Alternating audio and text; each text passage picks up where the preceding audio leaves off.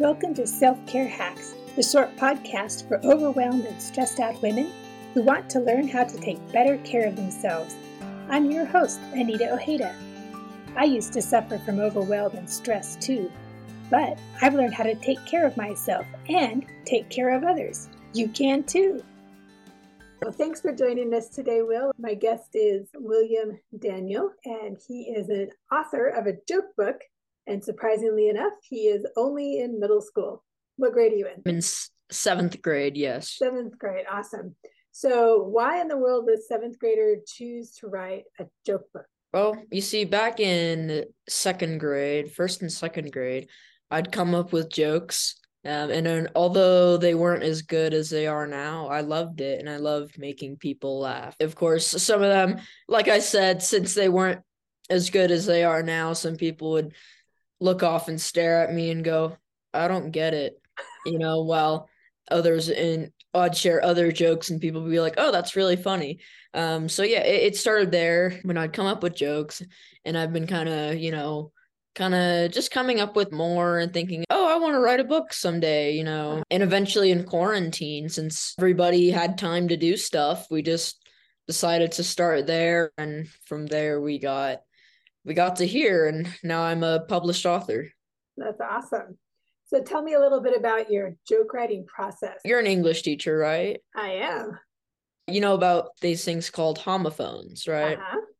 Yep. That's the base for most jokes. Of course, when you get into the joke writing world or the joke world in general, you'll realize that there's several kinds. There's phrases. I'm trying to think of an example for that one. But if you get a phrase like somebody poses a threat, people have heard that before. It's a joke somewhere in my book about a fashion model posing a threat.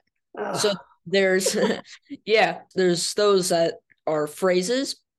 There's the ones that I was describing, homophones. Homophones are words that sound alike, but that have different meanings. Right.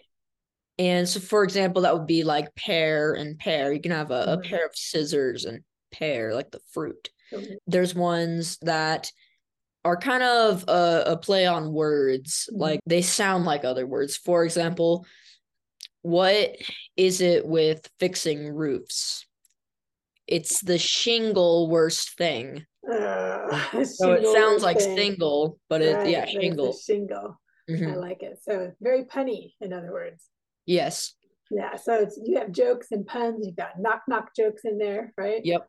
And it's all original material, correct? It is. Yes. I came up with all of them starting about fifth grade. I would say halfway through the year-ish. Yeah. So when quarantine hit, you missed, I'm guessing, at least a half a school year? I did. We got out of school in March. Right. And this is when I was in fourth grade. The spring break that never ended. Yeah. It was like they kept pushing it further back. They're like, okay, we're going to come back on this day. We're going to come back on this day, until it finally reached the end of the year, and we just never went back. Exactly. So, and then the next school year, did you have learning, or did you get to go to school? The next year we did, but if somebody had the virus in your class and they had to quarantine you. So you had like the pods where you only were with a certain group of people, and basically, yeah, it was, typical elementary. You have one class, you stick with them for the entire year, basically. And if somebody got sick in that class, then that class would be out for a few weeks. So do you think that made it harder to make friends? I already had made a lot of friends before then. But if it's for somebody who's just getting into school, maybe like the first graders, they haven't been in school very long. So it probably made it difficult on them to make friends. Yeah. So what is your favorite thing about sharing jokes? Definitely seeing just people's reactions. It can be the fun part, and it normally is, but then it can also be like the scary part. Right. You're thinking, oh, are they gonna laugh? Are they gonna look at me like I don't get it? But most times I either get like somebody laughing out loud, they kind of look at me, or they like roll their eyes because they think it's a bad joke. Yeah, my students roll their eyes at me a lot when I tell jokes. I usually tell puns that I just come up with, and they're like, So how do you think of so many jokes? I kind of use the same process that I was describing earlier. And sometimes I'll sit down during school or something and I'll take a look around the room. Oh, and I see a wall. And I think, okay, what's on wall? You got drywall, something else, or and sometimes I can't think of anything for let's say wall. I'm like, yeah, I just can't think of anything. So I'll go around the room, and I'll find something else, like, oh, a chair. You could probably come some, and then I'll think of like varieties of that. You have, let's see, you have a kitchen chair, a rocking chair. Oh, rocking chair. That's like rock, like the music rock. And so I can come up with a joke from there. They normally just come up to me, or I come up with them randomly in random times. Sometimes I kind of, near the end, it was like the final stretch. I kind of need to just sit down and think of them. But a lot of them were just coming from car trips. I'd sit in the car and I think, oh, this is a good joke. And I'd write it down on my phone. And then, we got home and I'd transfer it into the computer. So did you try out your jokes on your classmates before they made it into the book? It was actually mostly my sisters. Okay. And as I was describing to the people at my launch party, they were pretty honest with me. Yeah, they would tell me they're like, I don't get it, and I'm like, okay, yeah, it maybe sounded better in my head than it did out loud. So that's one thing that all writers have to learn, that sometimes it sounds better in your head or in front of you on the computer than it does out loud. Yeah. I'm always telling my students that they need to read their papers out loud because they'll forget verbs, and I'm like, I don't know what you're trying to say. Go read that out loud, and they'll come back and they'll say, oh my goodness, I left verbs out of it. I happens. I do it where I'll compose a sentence in school, and how my mind works is I just like to get the main words down. So all the filler words, or the filler words, I just kind of, they're not there yet, huh? Yeah. No, not fully rendering. Yeah, exactly. So how can jokes and laughter and a sense of humor help kids who have a lot of worries? That's a good question. With me, jokes definitely have helped me with worries and making friends. Because I know a big worry is making friends. A lot of people feel lonely at school and they don't know how to approach it. And a big thing is making friends through humor. It would be a very boring friendship if you had nothing to laugh about. That's why inside jokes like that strengthen friendships. So yeah, telling somebody a joke in the hallway or at lunch, something like that, can definitely be a bond between two people. It also makes you seem more approachable. Right? It does, yes, exactly. Yeah. Because you're not the somber person sitting in the corner. You're the one telling jokes and making people laugh. Yeah. Have you seen your parents make humor a part of your family? I have, yes. They do a good job of it, especially my father and my grandfather, because we'll be cooking in the kitchen and they'll kind of, laugh about something. And it just lightens the mood, really. That's the best way to describe it. It lightens the mood. Nice. Now, is there a difference between good jokes and bad jokes? A lot of times people will use humor, but a lot of times it's inappropriate. Yes, that kind of bad humor is kind of what I try to find and what I try to destroy, where it's bullying basically. And a lot of people just, one of my pet peeves though is people thinking we'll kind of do these lessons in school about, oh, you should be nice to people and stuff. And sometimes I mean I'm guilty of this myself. I do overlook them sometimes, but a lot of people just think, oh yeah, I don't bully, like I don't do that, because movies have depicted bullying as shoving somebody to the ground and physical, person against a little person. Exactly. But the way that I see it a lot is people, like, with their words, people hurting each other with words, and they turn it into a joke, and it just does not go over very well. And to me, it kind of annoys me. Yeah. When I was growing up, most of the humor was based on ethnicity. So people told, or hair color, so blonde jokes or jokes about people from Poland. Yeah. And looking back, it's like, wow, I participated in bullying and I didn't even realize it because back in the day, we always said, sticks and stones can break my bones, but words can never hurt me, which is a total lie because words really can hurt. Yeah. It's good that you've published a book that has options for people who want to use humor but don't want to be a bully. Exactly. Yeah. It's for me, it's kind of the instruction manual or the survival guide. It's There kind you of, go. Survival yeah, my guide for little clean survival humor. guide. Uh-huh. So if someone wants to use humor to make friends, do you suggest that they memorize a couple jokes, carry them in their mental pocket to pull out when they're in a situation that calls for a joke? Or Yeah. if someone tells a bad joke, one that's not flattering to other people, or is a bullying joke, then would you respond with an appropriate joke and try to turn the tide? Or do you say, hey, that joke's not cool? Yeah. What I normally do is just, if they're kind of being a loudmouth out in the hallway, I just look at them, kind of point at them ish, and I just go like, no more, like, don't do that. Just no more. Like you're done. That's normally how I do it. And they respond pretty quickly. That's good. But yeah, and I do want to mention one thing about making friends. A lot of people think that if they want to make friends, they have to be funny and like they have to share jokes in like the middle of class. But that's like not the way to do it. You're just gonna gain less friends. Mm-hmm. The way that you start off making friends is just being nice to people. You kind of talk about them, find like interests. Mm-hmm. For example, I have this one guy that I talk to when we're waiting for PE to start because he's in my period. So, and I'm not sure how exactly we got to talking, but a big thing at our school is if you're in band or choir, and I'm like, oh, because I do band, I do alto saxophone. Nice. I ask him, oh, are you in band or choir?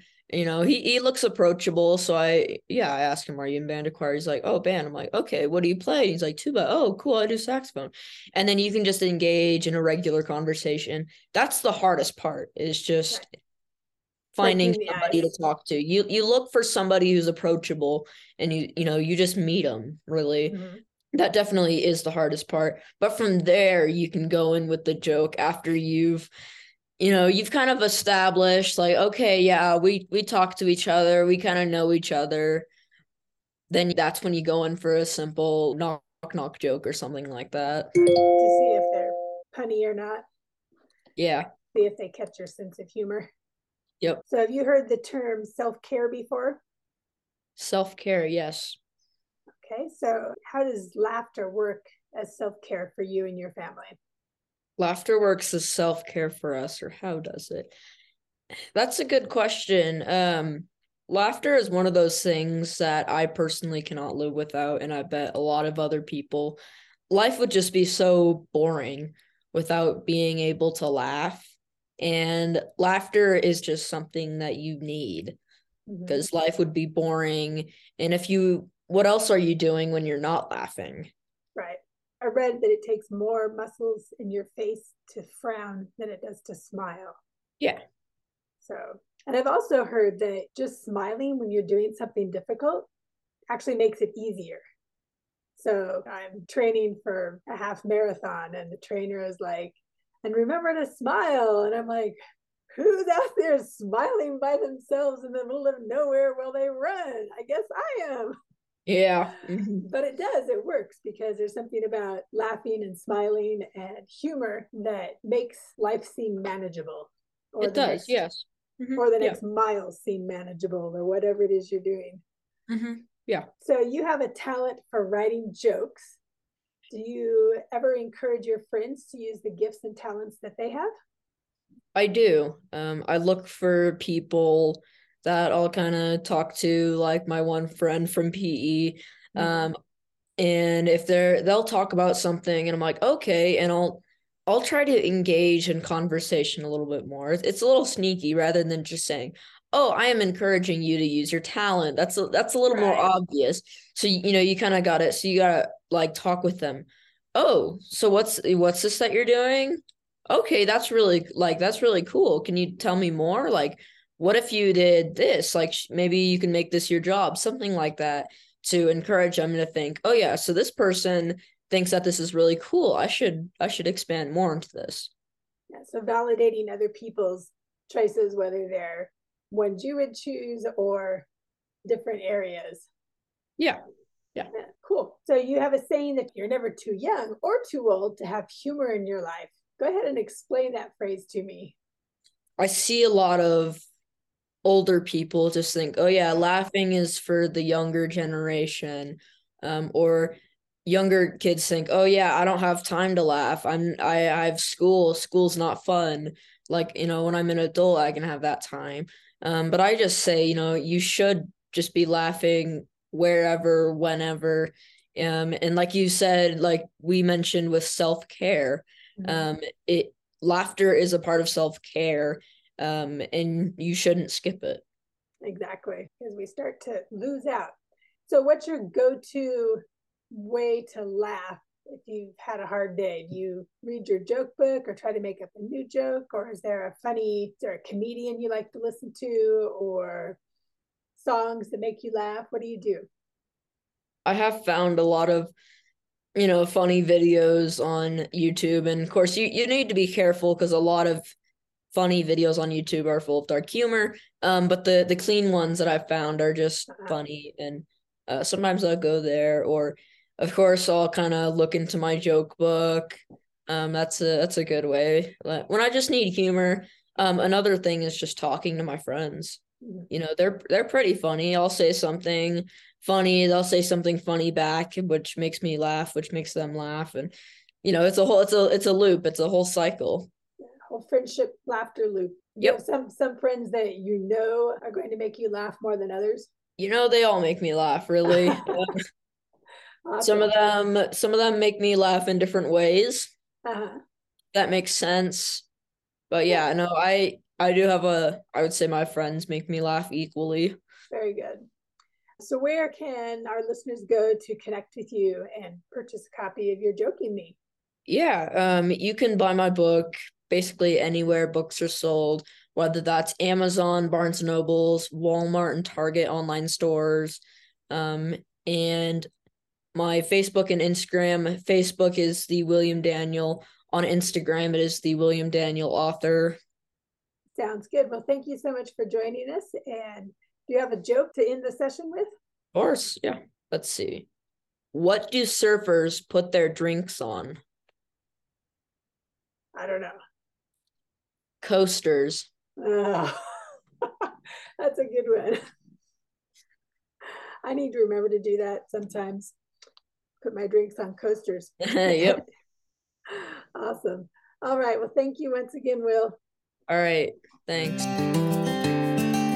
Join me next week when I talk about 7 things you can do when you feel discouraged about weight loss.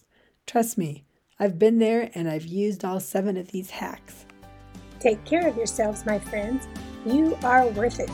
You can find me at selfcarehacks.net or check out the show notes for links to my social media accounts. If you enjoyed this podcast, take the time to tell a friend. Together we can build each other up and teach each other how to take better care of ourselves. I'll see you here next Tuesday with more self-care hacks to help you overcome the overwhelm.